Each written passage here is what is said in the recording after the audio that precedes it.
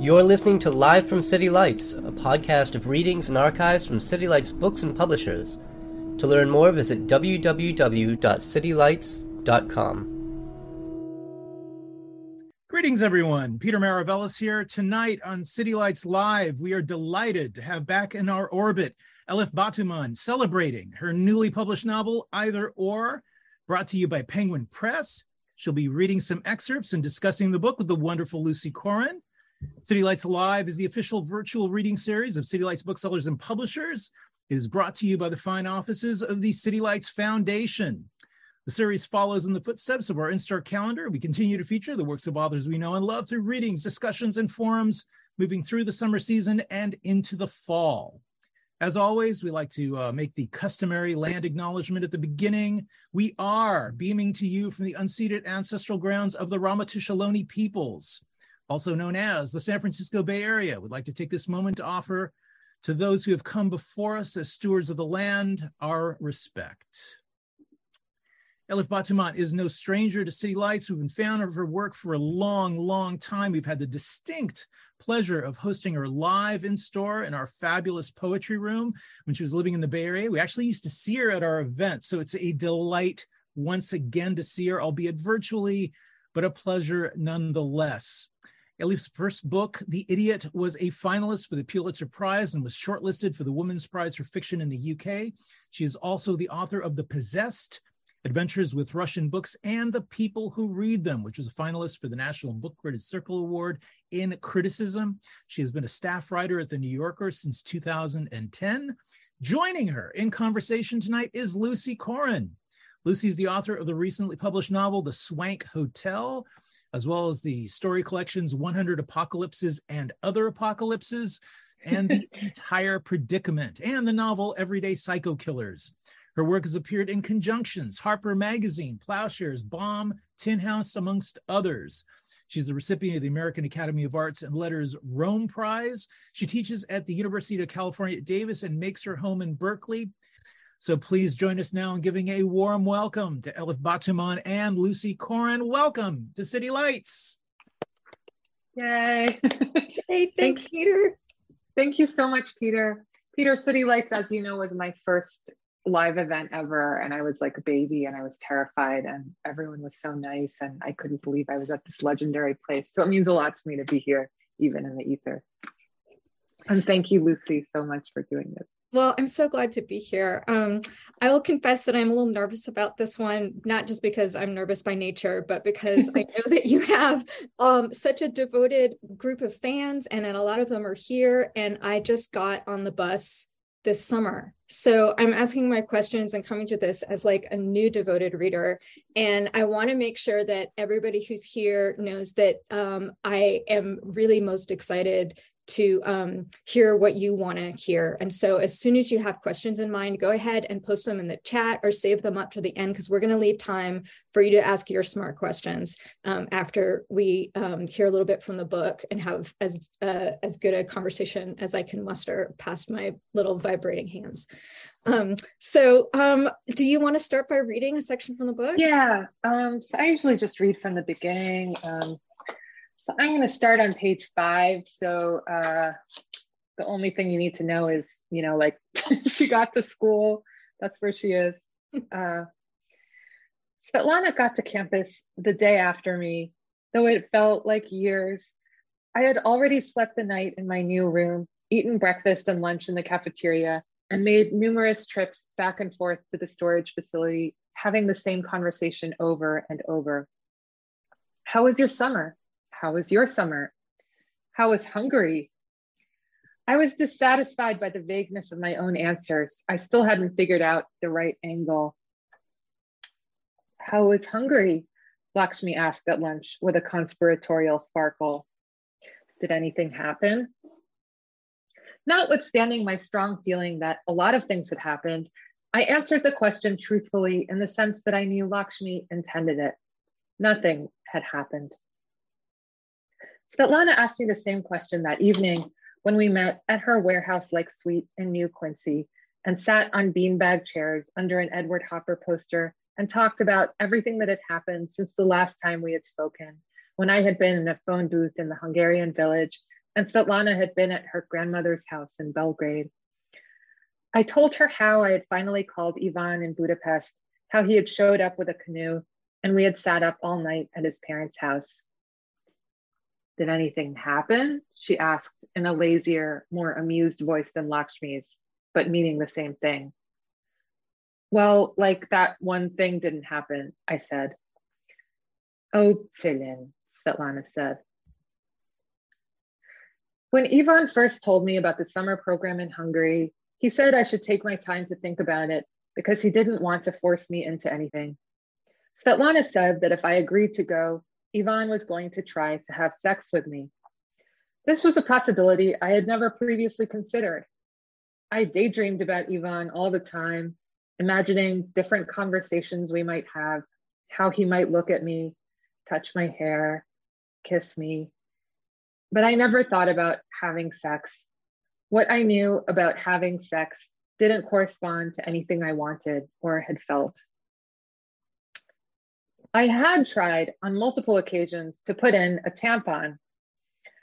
Tampons were spoken of by older or more sophisticated girls as being somehow more liberated and feminist than maxi pads. I just put one in and forget about it. I felt troubled by the implication that a person was constantly thinking about their maxi pad. Nonetheless, every few months, I would give tampons another shot. It was always the same. No matter what direction I pushed the applicator, however methodically I tried all the different angles, the result was a blinding electric pain. I read and reread the instructions. Clearly, I was doing something wrong, but what? It was worrisome, especially since I was pretty sure that a guy, that Ivan, would be bigger than a tampon. But at that point, my brain stopped being able to entertain it. It became unthinkable. Svetlana said I had better think about it. You wouldn't want to end up in that situation and not have thought about it, she said, reasonably. And yet, it turned out there wasn't much to think about. It was immediately obvious that if Ivan tried to have sex with me, I would let him. Maybe he would be able to tell me what I had been doing wrong, and it wouldn't be as terrible as trying to put in a tampon. I'm going to stop there. Thank you. What's so remarkable about hearing that passage again is that it kind of epitomizes to me one of the gorgeous characteristics of your work, which is that everything comes off as offhand, as immediate, as if the ideas and the insights are happening in the moment as you're reading them. And then I can hear when you read that passage that almost every single line of that passage is taken up and explored in the body of the book. It's not maybe a question so much as like a compliment and an observation. And like one of the things that I loved so immediately about your work was its insistence on an immediacy of experience, even as you're totally engaged in reflection, right? That like you're balancing constantly between watching your characters think and watching your characters be in the world. And I don't know, like I wasn't going to start there, but it maybe the question about that is like, I don't know, like maybe it's just a writer question. That's like how do you sort of make your promises come true in a book that is so focused on not feeling made in that way? Oh, I mean, thank you for that really generous read and compliment. Thanks. This book is a little bit, I mean, I haven't written that many books. I guess I wrote The Idiot, which this is my second novel. The Idiot I wrote in my early 20s, and I had this experience of editing it when I was 38. And it was about my first year of college. It was quite closely based on things that happened in my first year of college. This book, I had the I had the idea for writing it, or I felt the sort of like necessity of writing it right as I was starting to do promotional stuff for the first one. And I was answering questions and having to, having conversations like this where people make you actually think about what the book was about. And I realized all of these different, and it was a product of that. And it was at the moment that was happening was the end of 2016, the beginning of 2017, which was right when Trump had been between when Trump was elected and when Trump took office. Yeah. And then, I made the decision to write the book, and Me Too happened, and Me Too and the Christine Blasey Ford's testimony were a big part of the decision to write the book. It was a lot of going back to that time and unpacking how I got the ideas that I ended up with. It was a lot about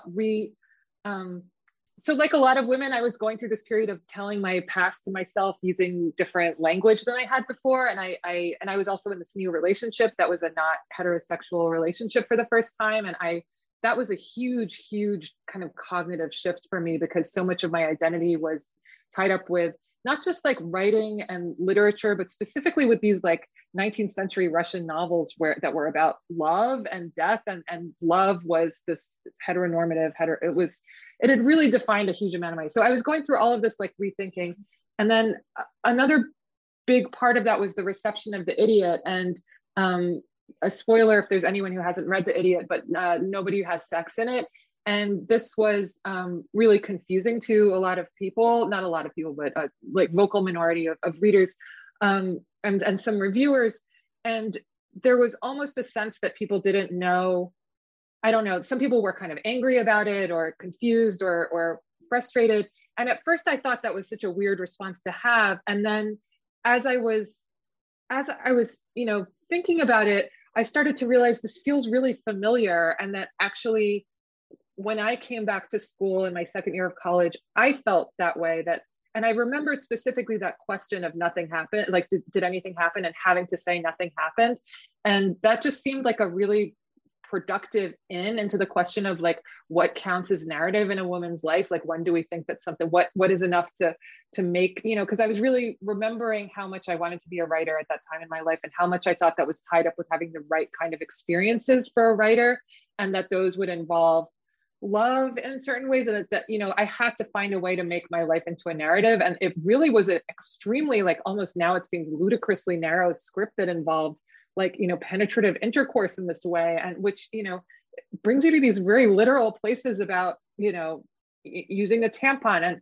And so I guess the reflection, I feel like to me the hallmark of that time and the sort of the gift of revisiting that time is that the experiences and the reflections are so kind of tied up, like caught up in each other. And I guess there is a sense that the reflection happens somewhere else, like sort of afterwards and not actually in the moment. But while writing it, you get to do that. You get to make it happen in the moment, and I guess part of the question was also how to like dramatize reflection, because you can't just have someone in a chair thinking the whole time.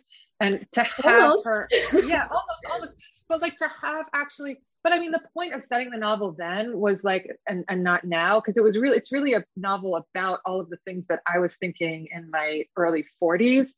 But what I was really thinking about was sort of tracing the evolution of like, how did I end up with these particular thoughts about what's normal and what's good, and I was realizing they were formed in that period. And it was kind of like a matter of like reenactment, re-dramatizing those scenes. Like what was the conversation about lesbianism? What were the first conversations about sex?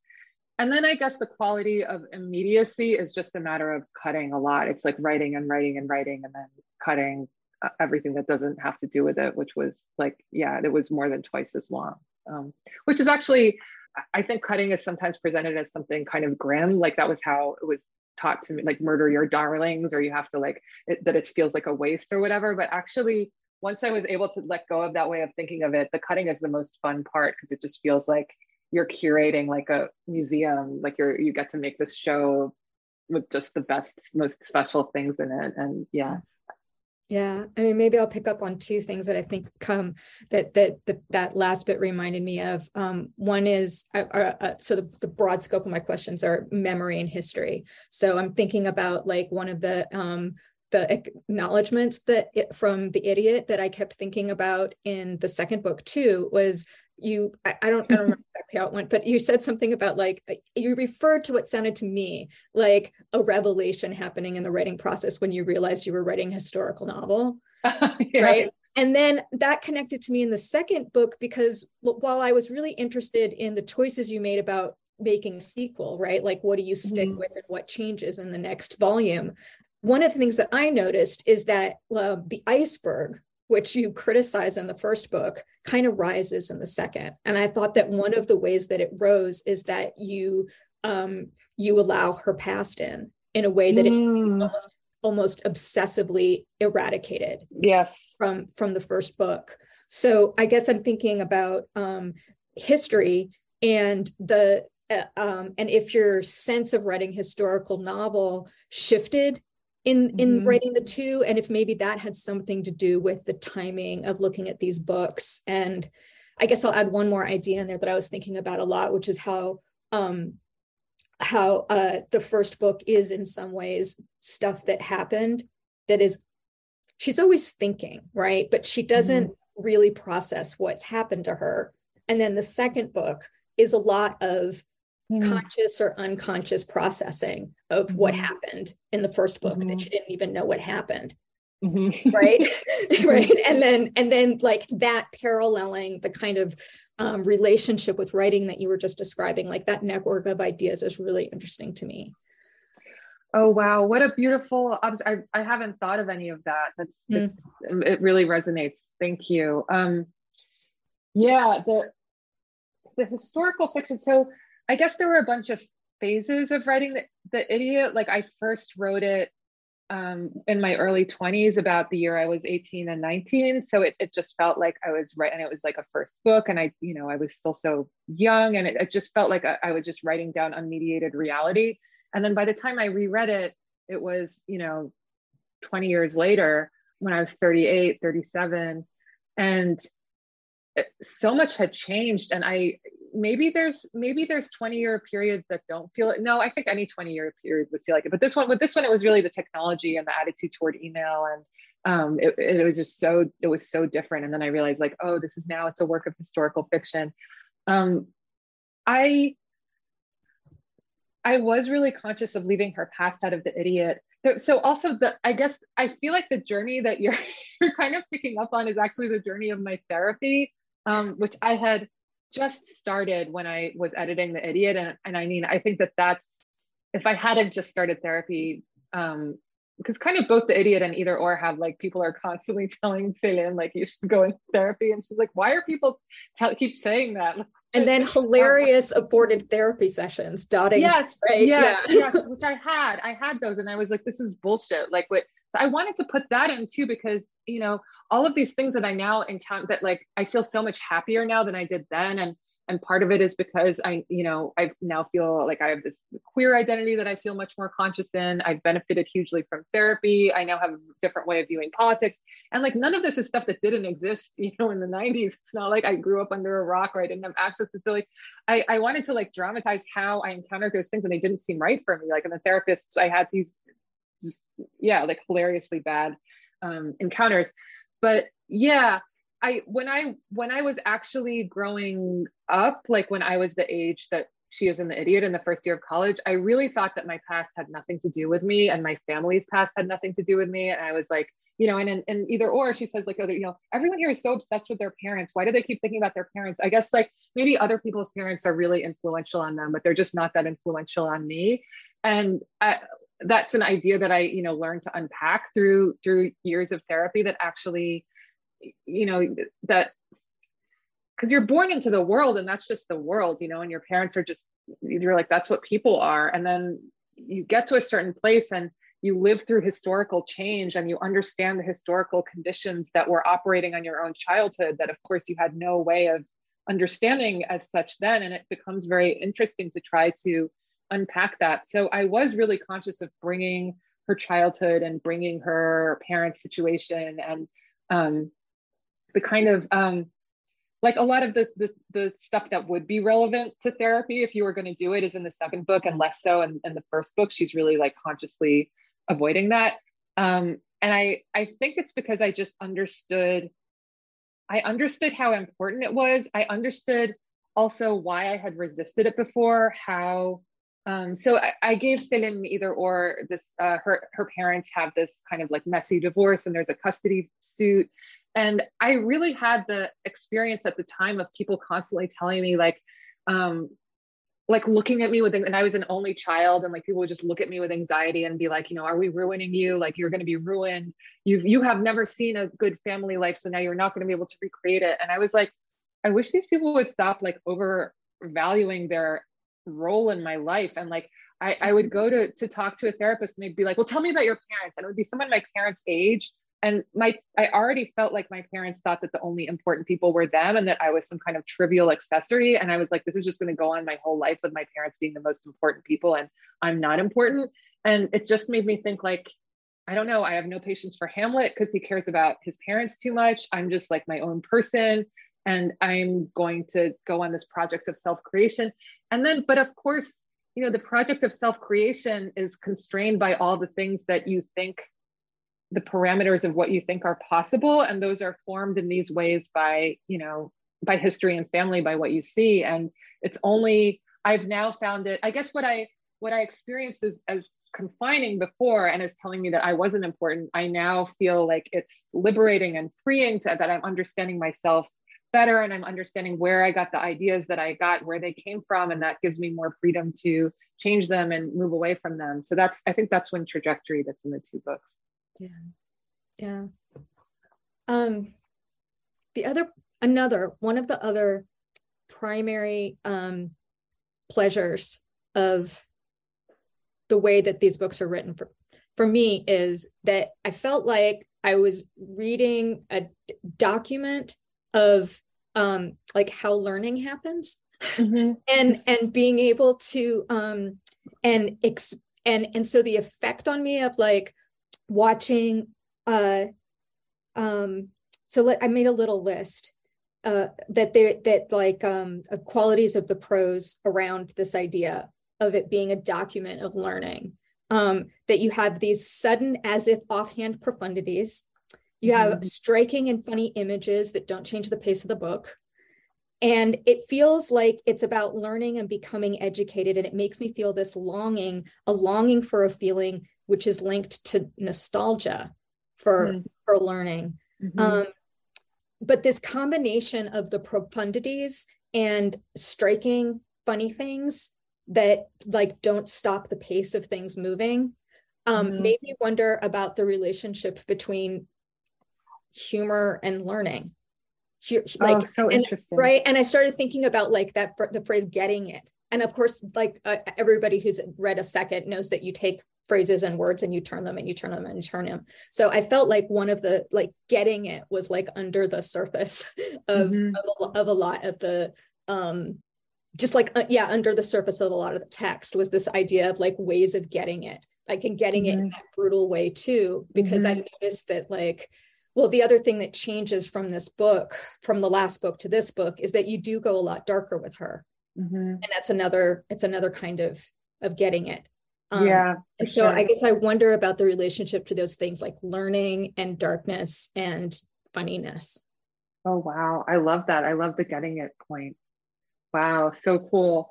You're a dream reader. Thank you. Well, this is why it's terrible to not be able to hang out after. Yeah, I know. I'm gonna drink. The document of how learning happens. I guess that's something that I've really been thinking about. I think a lot of the things that you're mentioning are sort of a product of like getting to a certain age, to the nostalgia. I do feel that this book was written with nostalgia for the time of life, like for the way that the time of life when you're so receptive and you're learning so much from everything, like every single thing that happens is like you're using it to draw a conclusion about the world, because like your body of knowledge is so kind of small that everything counts so much. And by now it takes so much more for something to sort of like get into the coconut that I do feel nostalgia for that. I also wrote this book at a time of like realizing the extent of like benighted ideas that I had that people now don't necessarily have. there's a certain amount of joy in that, and then there's a certain amount of regret that I always like, I wish I was born later, or I wish I could go back in time and tell that person all of these things, and I do feel like that was a part of it. A lot of it was the document of how learning happens was that was what made me want to write the book. Was I was at this time, and I was promoting this book, and all of these political things were happening. It was weird because it happened twice. It happened first in the US. I was promoting the book at this Trump moment when everyone was completely freaked out. And then by some weird chance, it was translated into Italian, and I went to Italy to present the Italian translation. And just then they had sort of their Trump moment, which was the beginning of the far right. That Matteo Salvini became the minister of the foreign whatever thing he became, and he's like sending the refugee ships away, and everyone was like, it's the end of Europe. And so people came with these kind of like, why did you write a book what's the actual political content of your book? And I had been like, at that time in my life, I was so resistant to politics. And so, because I just experienced politics means that I'm going to get steamrolled, and everything that I think is important is going to be like steamrolled under this idea of there's something that's more important, that's politics, and it has to do with great men and the affairs of state.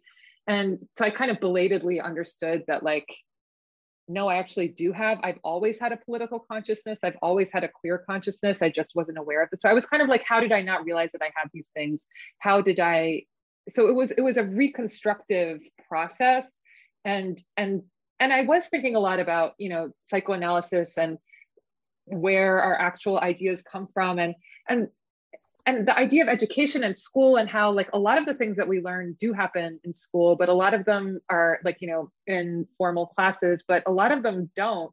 And nobody actually talks about how do you actually learn. We all know that you learn just as much from things that are not school as from, but how exactly does it happen? How does the negativity bias work? How do you learn, like the painful things more? And about the humor, I guess I just think that this would all be, it's interesting. The first thing that I just think of is that I learned everything that I learned about teaching. My mom she's retired now, but she was a professor. She taught in medical school, and she's an exceptionally good teacher, and she's an exceptionally funny person. And I think I always associated learning with humor, because if it wasn't funny, you would just, that's the way in, is that if it's not funny, if it's not funny, it's just a power game. It's just someone who knows is like telling you who don't know. And once there's humor, there's like exploration and discovery. And I think when an absence of humor makes me feel very like threatened and alone. And I can't imagine learning it taking place without humor, but I don't know, is that just me, and that's my experience, and that's my mom, or is there something actually, because if you actually think about how humor works, I guess, it does involve some kind of, there has to be something new, right? Like there's some surprise, or some model is being shifted, or something where you thought that you were alone turns out to be is acknowledged and given, described in some way that makes something click. So it is quite analogous to the process of learning. So there must be some rhyming happening. And I did take a pedagogy class once, and I had to teach Russian, which was kind of a horrible irony, because I speak Russian very badly, but I actually overheard this is my humble brag, I overheard the pedagogy teacher talking to someone else, and they were like, you don't have to speak Russian well to teach Russian well, just look at Elif. And I was like, thank you.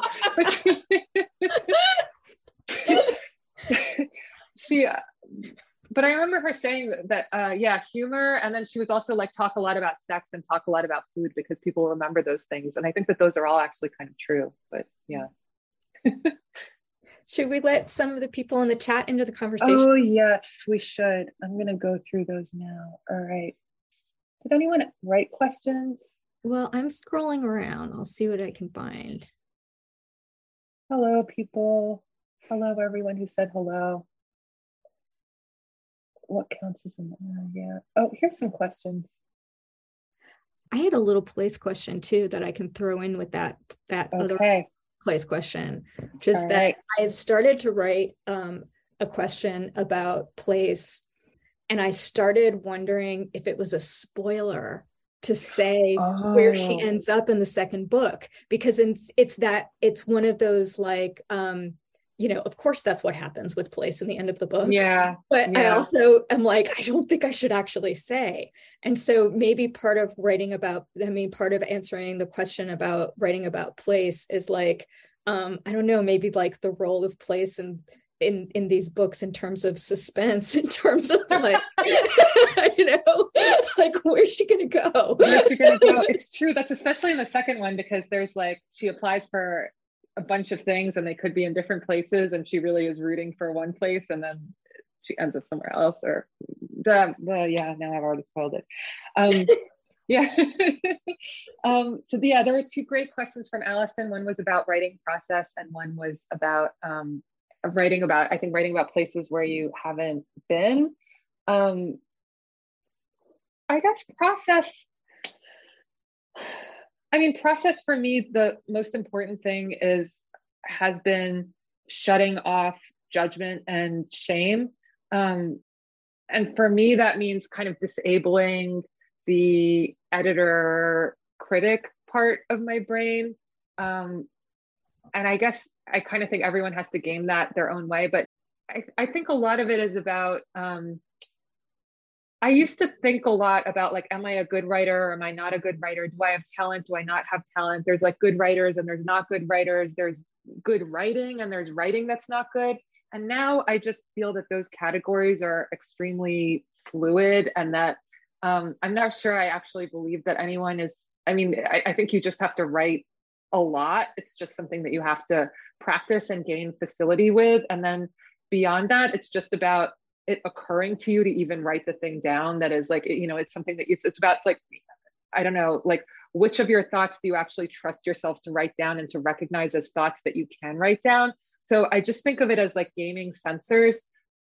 And then for me, that means, sometimes it means forcing myself to write even when I don't feel like it, and setting some kind of, I've had periods where I was like, I'm going to write for half an hour. I'm going to write for an hour, and shutting off the internet, getting one of those apps that shuts off the internet, and then not thinking like, oh, this sentence that I wrote, is this going to end up in the book or the article, or is this going to be one of the ones that gets cut? Not getting neurotic about things that getting cut being wasted, because then I just feel like then I get completely paralyzed. So for me, it's about generating a large flow and then sort of like printing that out and, killing trees. I guess you could not do that. Move along from that part. It's about then looking at all of the stuff that I've written, and then working with that, and that being a different kind of work than the generating work.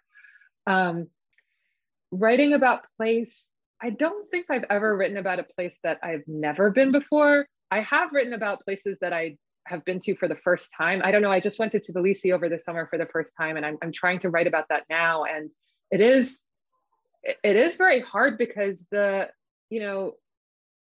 there's almost something about the mind that it doesn't like to not know. And where certainly my mind is like that.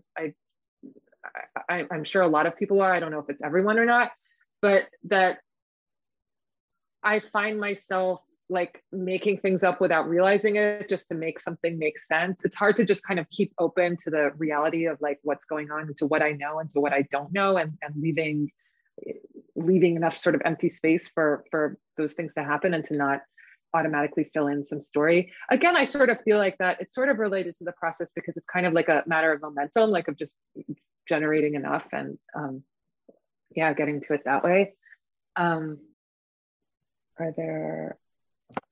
I see this question from Alexa about a perceived reticence in critics to engage with the aspects of the book that are about queerness, and whether you have thoughts about that, sexual violence that she experiences.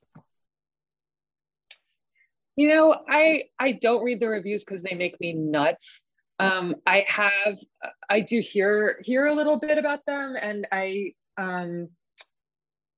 I did get a vibe from, I did a book tour and I talked to some people, and the vibe that there was one thing that I strain of reception that, people only tell me the good stuff, but even within the positive reception, I've got the feeling that some people, especially men, were kind of had read the book as like a hilarious romp, or like the fun sex parts, like a male writer told me, like, I like the fun sexy parts where she has all this sex. And I was like, oh, that's interesting, because I think this is a book about sexual trauma.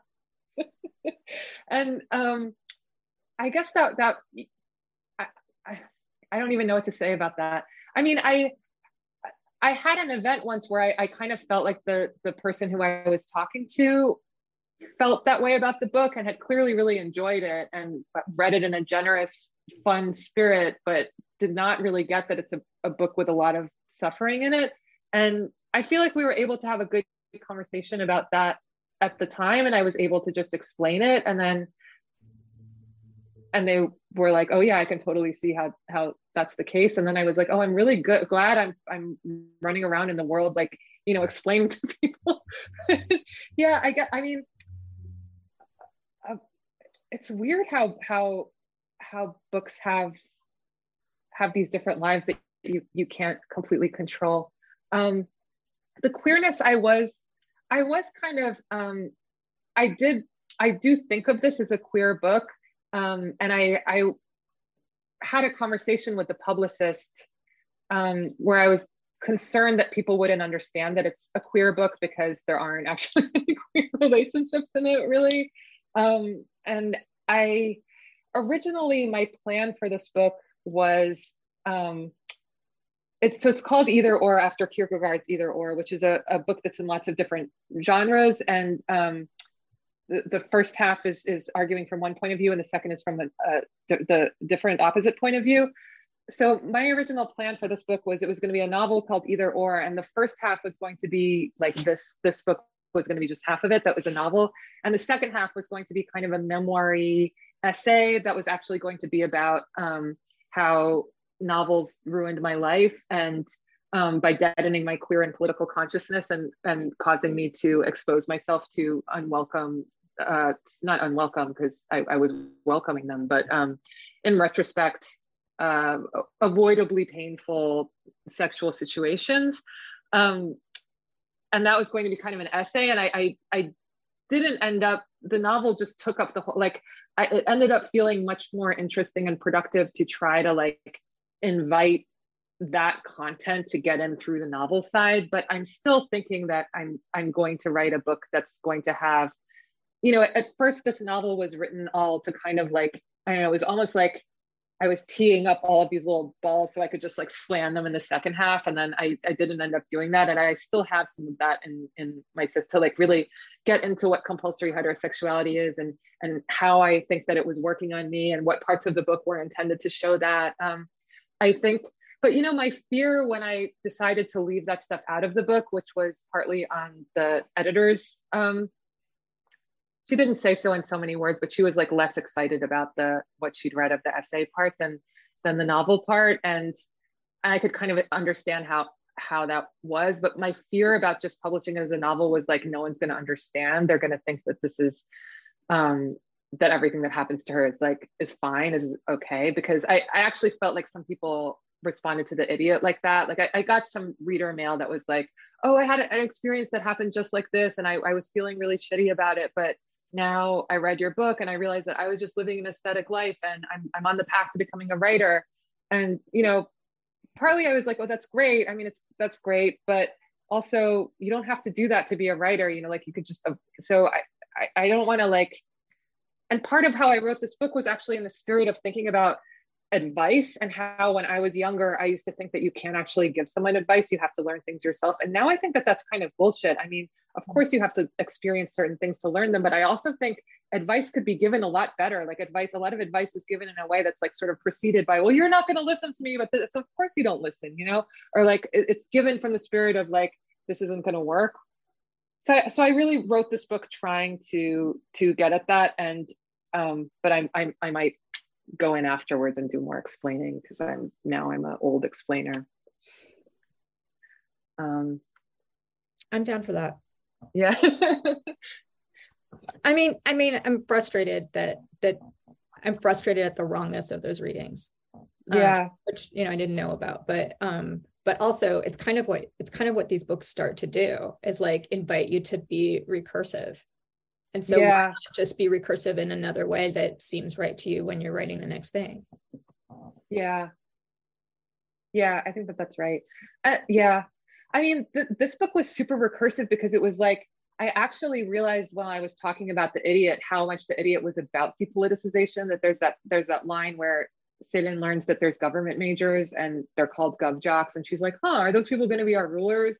And then she doesn't really think about it or talk about it. And then I was just watching like Kavanaugh's testimony where he's like, I busted my butt to get on the basketball team. And I was like, oh my God, these people are going to, they're going to roll back Roe, and those people are our rulers.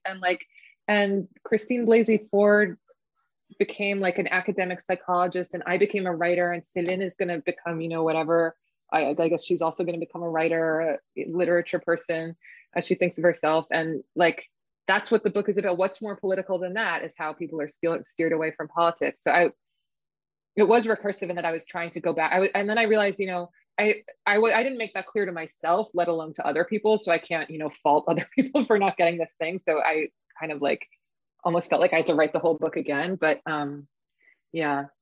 But the other thing, and then I'll let you get back to the other people. I'm just going to butt in for a second. But like, but the other thing about that is that the book is so playful, and you in this conversation are so, you are not going to make any clear lines about the distinction between you and your character. And readers often have a difficult time, even when an author tries to make that really like upfront and clear. They want to, but you want to be engaged in that complexity of like of and the reality of how writing works. Yeah. And there's other kinds of, but I don't know. I was just talking, I just did another event now with a novelist who really like invents things, and she's like, she has this quote from Toni Morrison that I don't feel like I'm writing unless I'm actually like making things up. And I was just thinking like, I know novelists who feel like they don't want to write about the way that things really are. And it's almost like they're like, why should I feel limited to just the way that things happen to be? But I feel actually censored by having to make things like, why do I have to make things up? Like, then I'm gonna mess up the science experiment. Like I want to know, how did I end up like this? Like, how did I end up with these ideas? And it was really important for me to reconstruct, like not to give myself opportunities that I wouldn't have had then to know things, because I want to know how knowledge is formed. And it's not like, it's not like I'm actually so interested in myself, but I'm the one where I have all the data. And so like that, that's really what the project was. I see this question, which is, how does it feel to write such a deeply personal book? Which is like, not great. It's like, it's not my first choice. I mean, but it is my first choice because I did it. But like, I don't know. I've been reading a lot of psychoanalytic criticism over the past years. I read a lot of Alice Miller. I read some of Alice Miller's analyses of different writers from their biographies and how they wrote about them. And it's like, she acknowledges that, she's talking about Kafka and Virginia Woolf and James Joyce and Proust. And she's like, of course, these writers are all geniuses and they do these very beautiful things, but they ultimately, they protected their parents. They idealized their parents, or they idealized power in some way. They didn't allow themselves to tell the truth. And I actually feel like I got to a certain point and I consumed a lot of bad information through reading novels, that not that I thought that they were true, but just that novels kind of filled in my repertoire of what I thought was possible and how I thought thinking works, and what, even what my idea of propriety is, and what's shameful and what's not. And I just feel like all of those things are kind of skewed by, I don't know. I just, it was important for me to be transparent. Sorry, there's like a party in the next room. People guffawing. I don't think it's coming through for us at all. Okay, all right. I just hear the guffawing. More celebrated, right? All right. Should we go through more of these? All right. Gap between intellectual and social emotional maturity.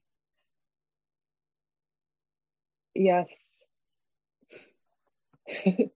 Yes, that's true. As Sumi observes, there is humor in an enormous gap between intellectual and social and emotional maturity, and that gap is extremely big. And I mean, it's built into the college curriculum because, like, I don't know, Celine really, I think a lot of immigrant kids have, like, I wanted to get straight A's. I wanted to know how to live, and school is where they're teaching you things. So I was like, great, I'm gonna like know all of this and I'll be set. But they don't actually teach you like how to live, which is why not? Like why did I learn that much about, the chemical process of photosynthesis and not really that much about how to metabolize human relationships or what children owe their parents, or just like how to think about changing age, going from one age to another age, and that death is at the end of it, and whether to have a family, and how, like, why don't we talk about that?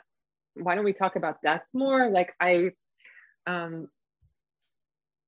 do think it's some kind of like sort of pernicious, it's related to the patriarchy, to that like hierarchy of knowledge and separating minds and bodies, and it creates very lopsided people, which I guess is funny. So that's good for comic novelists. I love both these novels. In the second novel, I found Celine relatable, but there were times when I found her choices and thoughts unlikable. Did you consider developing some of Celine's less likable choices? I don't know if it's like developing. I wanted this book to go to a sensitivity reader because I see this book as a product of a very toxic time. I think that, Celine, I was at school in a very toxic time. I internalized a lot of toxic ideas. I think Celine even internalized some toxic ideas that I don't know that I even had, she's in a very toxic place, and she reaches some conclusions that I don't agree with now. But it was very important for me to show that those were the only that was the conclusion that she would have drawn based on the input that she had. And it definitely it not only didn't occur to me, but it was like counter to the project of the book to have her reach sort of like conclusions that I agree with more. So like, I was like, I want the most woke Zoomer I can find to like, and this was a service that Penguin had. It's not called Sensitivity Read, it's called Authenticity Read. It's not called Woke Zoomer. Yeah, it's a wokezoomer.com. It's like it's an app. and I wrote this letter and I explained, like, this is someone who's in a toxic time. She reaches these conclusions. I don't want the reader to necessarily feel like they have to like agree with or like love everything that she thinks of all the conclusions that she reaches. But I want to know if there's anywhere in the book where it's you either think that you can't understand how she got to some point, or it's like so unlikable that it just like jerks you out of the book. And she was like, oh, I understand from your letter that like you did a lot of things that are supposed to make you feel bad, but you did it on purpose. I don't know which you did on purpose and which you did by accident. So I'm just going to list all of them. And then, most of them actually were on purpose, and I didn't end up changing that. I did end up changing a few things. I was happy that I did that process, but yeah, no, I didn't think about making her more likable.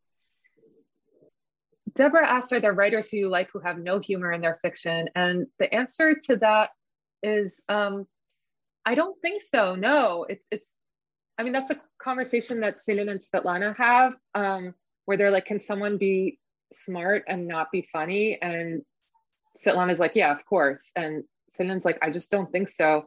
I do have a really hard time with writing that's not funny at all. That's yeah. So I guess the answer to that is no. Thank you. Oh yeah, question about Ferrante. Yes, I was so influenced by Elena Ferrante and the Neapolitan novels, especially when I was in Italy having that experience with the political stuff that was going on.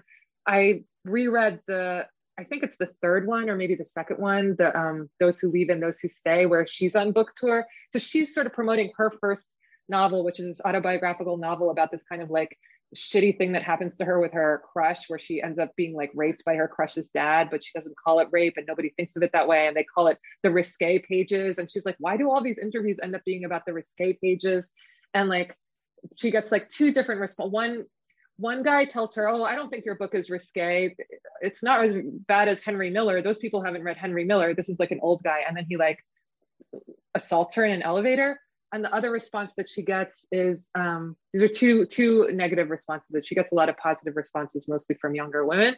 But then she gets another response, which is from, this is happening at 1968 or right after 1968. And it's the height of the student political movement and the workers movement. And her friend is like, you did a great job with your novel. You did what you could, but this is not the time for writing novels. And like novels cannot really do anything important now. And I realized that I was promoting The Idiot at that point. And I realized that I had felt both of those things to some extent. I felt some kind of criticism of, there was no sex in your book. Your book wasn't sexy enough. It wasn't like these other books that had more sex in them that were better. And I also felt, you wrote a book that's about, a teen girl's crush at Harvard. That's so, why did you write about this solipsistic thing that has nothing to do with anything that's going on?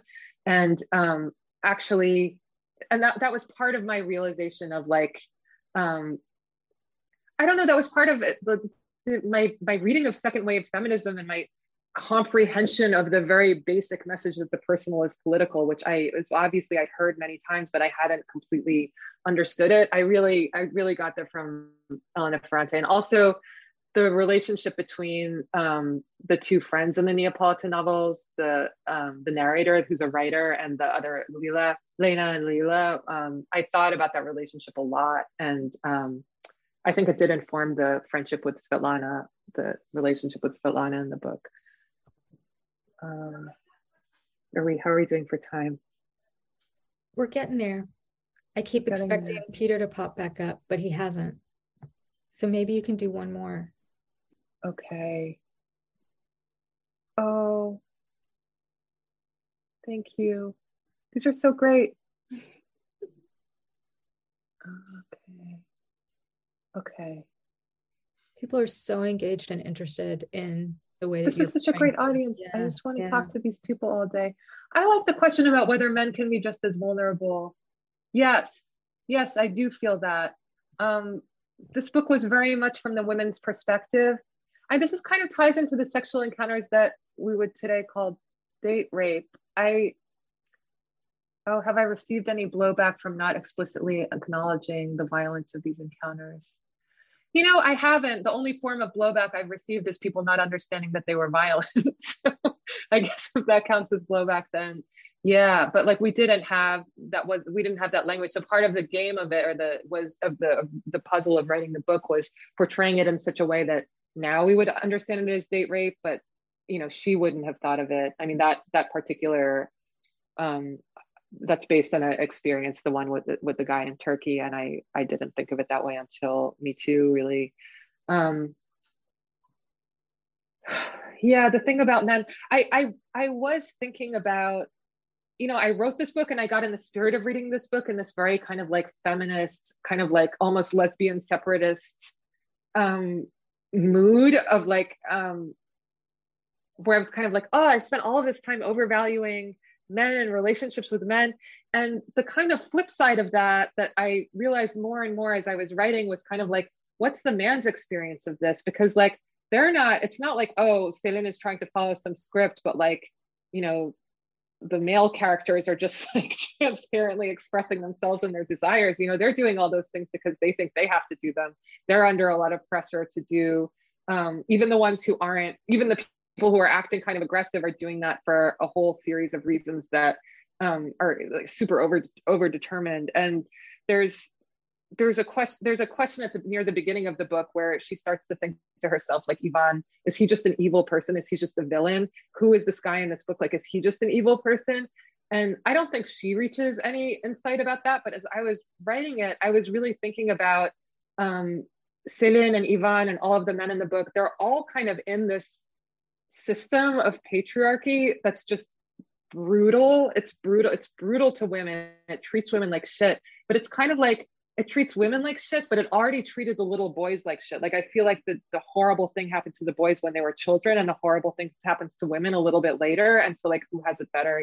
I don't really, nobody's a winner in this. But yeah, I it's not something that I got to explore a lot in this book, and I would like to write and to think about that. I also, one thing that I realized, this kind of like compulsory heterosexuality, like realizing that actually I'm happier in lesbian queer relationships than I was in the straight relationships. It's not like, oh, men were so terrible. It's like the roles that we were in were so constraining. And I realized, being in a same-sex relationship, the extent to which in a heterosexual relationship, it's very easy to not see the other person as a person. Like, I would see the man as the man and not as a person just like me. And it changed my expectations of how that person should act and how I should act toward them. And it was all this kind of like elaborate theater that I wasn't conscious of at all. And I feel like one of the gifts of like escaping from that has been being able to look back at those relationships and see personhood there. That it's also been a little bit sad to see personhood there that I now realize, like, oh, that person was actually, there was a lot of vulnerability there that I was not able to see, because I was like, you have to be the man, like it. And I didn't think of myself as someone who had those kinds of ideas about masculinity, but yeah, I was. Yeah, journey. Thank you so much for all these questions. I wish we could stay here all night. It's been such a pleasure to talk with you. It's been a delight to talk to you. I really wish we could get that drink. We have to make that happen sometime. Well, anytime you're around, just let me know. I would love that. I would love that. And you too. And when you're in New York, such a pleasure. I would be delighted. Wow. There was so much love in the chat tonight. So many amazing questions. Thank you both. The drinks. Where are the drinks? Y'all get a rain check. Thank you. Yeah. Okay. I look forward to that. And thanks all of you in the audience for joining us. Thanks, audience. You are so great. Yeah. So freaking awesome tonight. So check out the links, buy books. Also, I have posted links to personal websites. Check them out. You want to keep up on both their works. Tonight's event has been made possible by support from the City Lights Foundation, continuing the legacy of our late founder, Lawrence Ferlinghetti, through public events like this one, a publishing program, and educational outreach, all dedicated to sustaining a vibrant community of readers, writers, and independent thinkers. So thank you, everyone. Please be well, be safe. We hope to see you all again soon. Elif, I'm going to let you have the last word. Thank you so much. This has been such a delight. Thank you, audience. Thank you, Lucy. Thank you, Peter. Everyone, buy lots of books from City Lights. Good night, everyone. Thanks for listening to Live from City Lights, a podcast from City Lights Bookstore and Publishers. Our theme music was provided by Axolotl. All City Lights events are free. To see upcoming events at City Lights Bookstore in San Francisco, check out www.citylights.com/events.